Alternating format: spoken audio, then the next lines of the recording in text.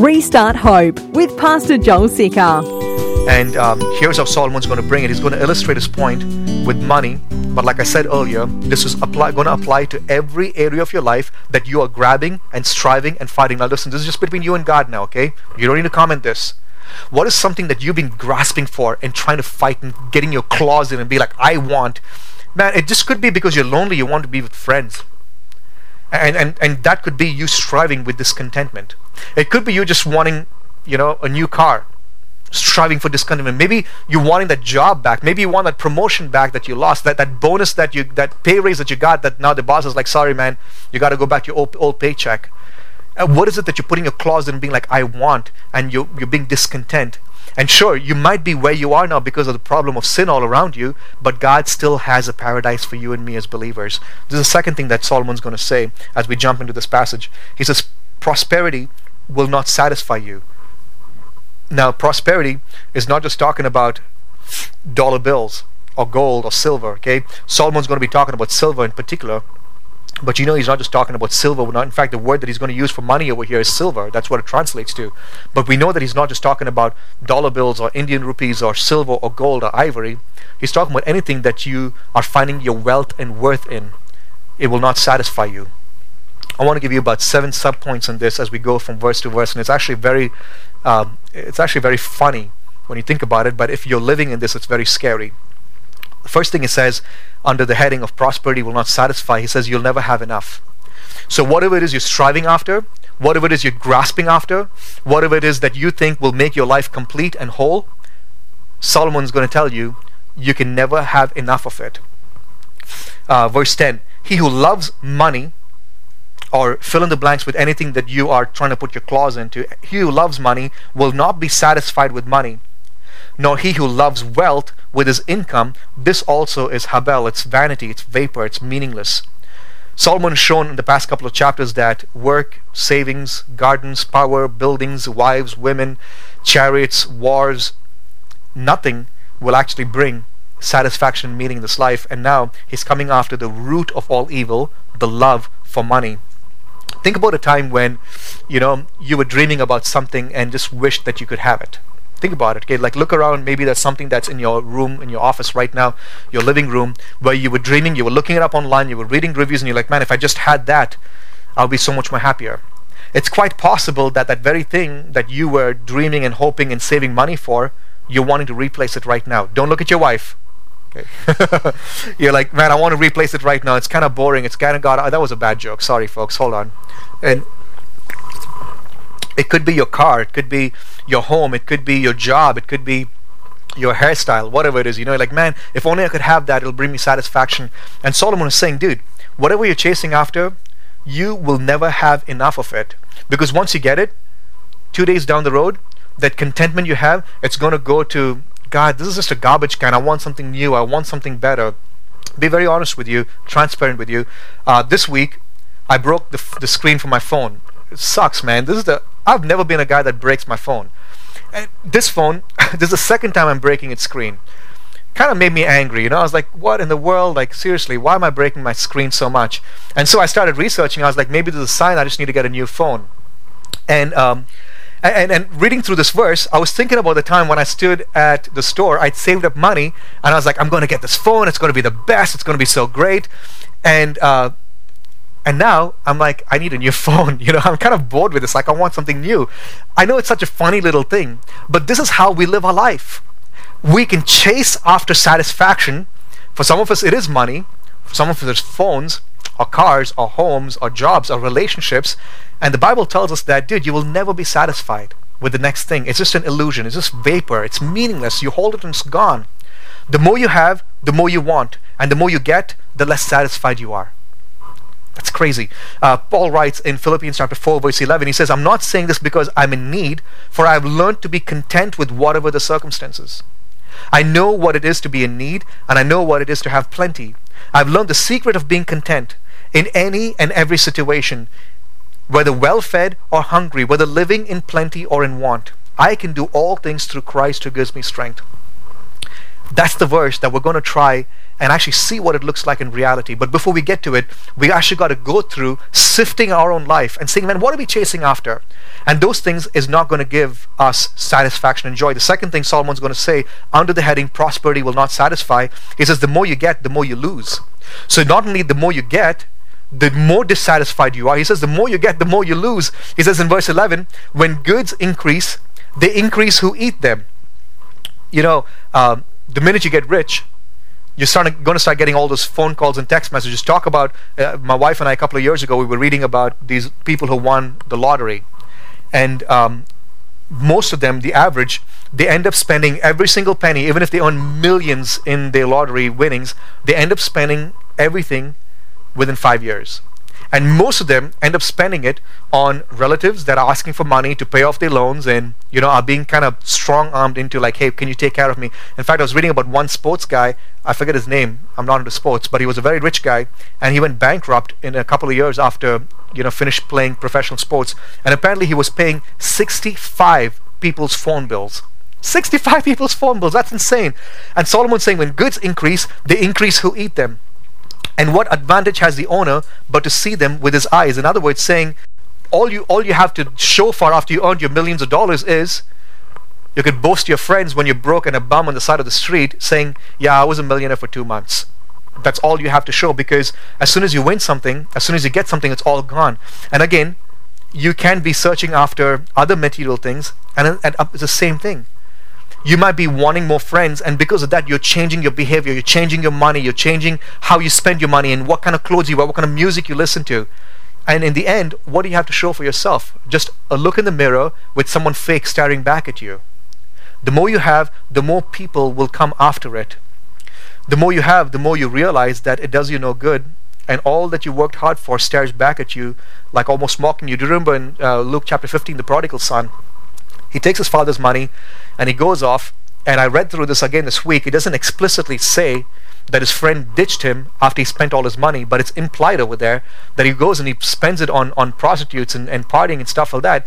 But then when all his money is gone, where is he? He's in the pig pen. And oftentimes we don't realize when we're striving and chasing after satisfaction in material things that the more you get, the more you lose. And Solomon is not just saying the more you lose and find yourself in a pig pen. He says you could say goodbye to your sleep. Ouch.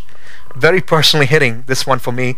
The chant of those who are trying to get as much as they can, their typical mantra is, I'll sleep when I'm dead. Have you ever heard people say that? Or maybe you say that, I'll sleep when I'm dead. I will sit in front of my computer now. I will make this project. I'll finish this project. I'll make some extra money. I will learn this. I'll figure it out.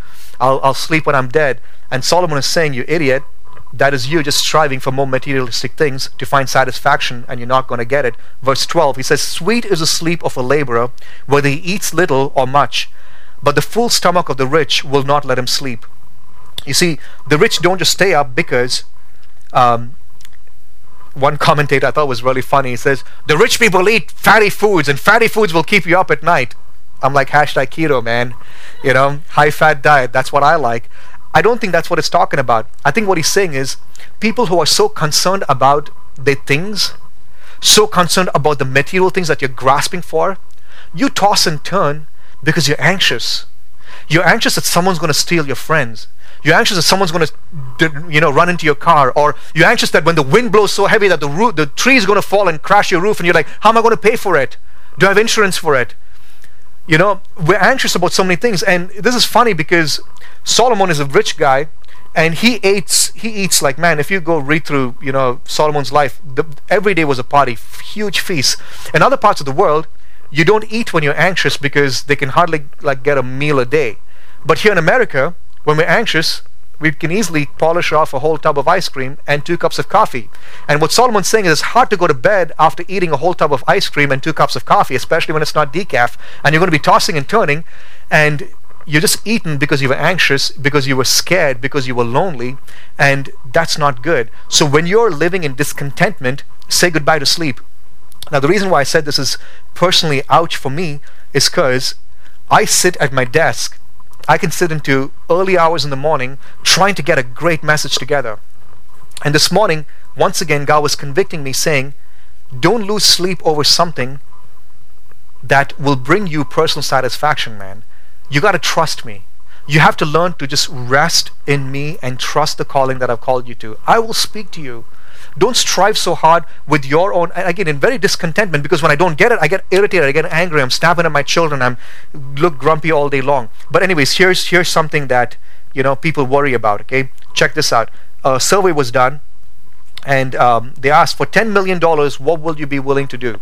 So survey in America, $10 million, 25% of the people said they would be willing to abandon their family for $10 million. For $10 million, they'd be like, I'll say goodbye to my family, never see them again. 25% said they would leave church. Ha ha ha. A lot of people leave even without $10 million, trust me. He said, what? That's it, I'm finding a different church. All right, hope it was worth $10 million. Anyways, 23% said they'll prostitute themselves for a week or more for $10 million. Move quickly from that point, I'll say something that'll get me into trouble. 16% said they'll give up the U.S. citizenship for $10 million. 16% said they'll leave their spouses for $10 million. 10% said they'll withhold testimony and let a murderer go free for $10 million. One person just said, wow, over here. I don't know what you're saying. This gets even worse. 7% said that they will murder for $10 million. $10 million. They'll take a life, an innocent life. And it gets worse. 3% of the people said that they'll put the children up for adoption for $10 million.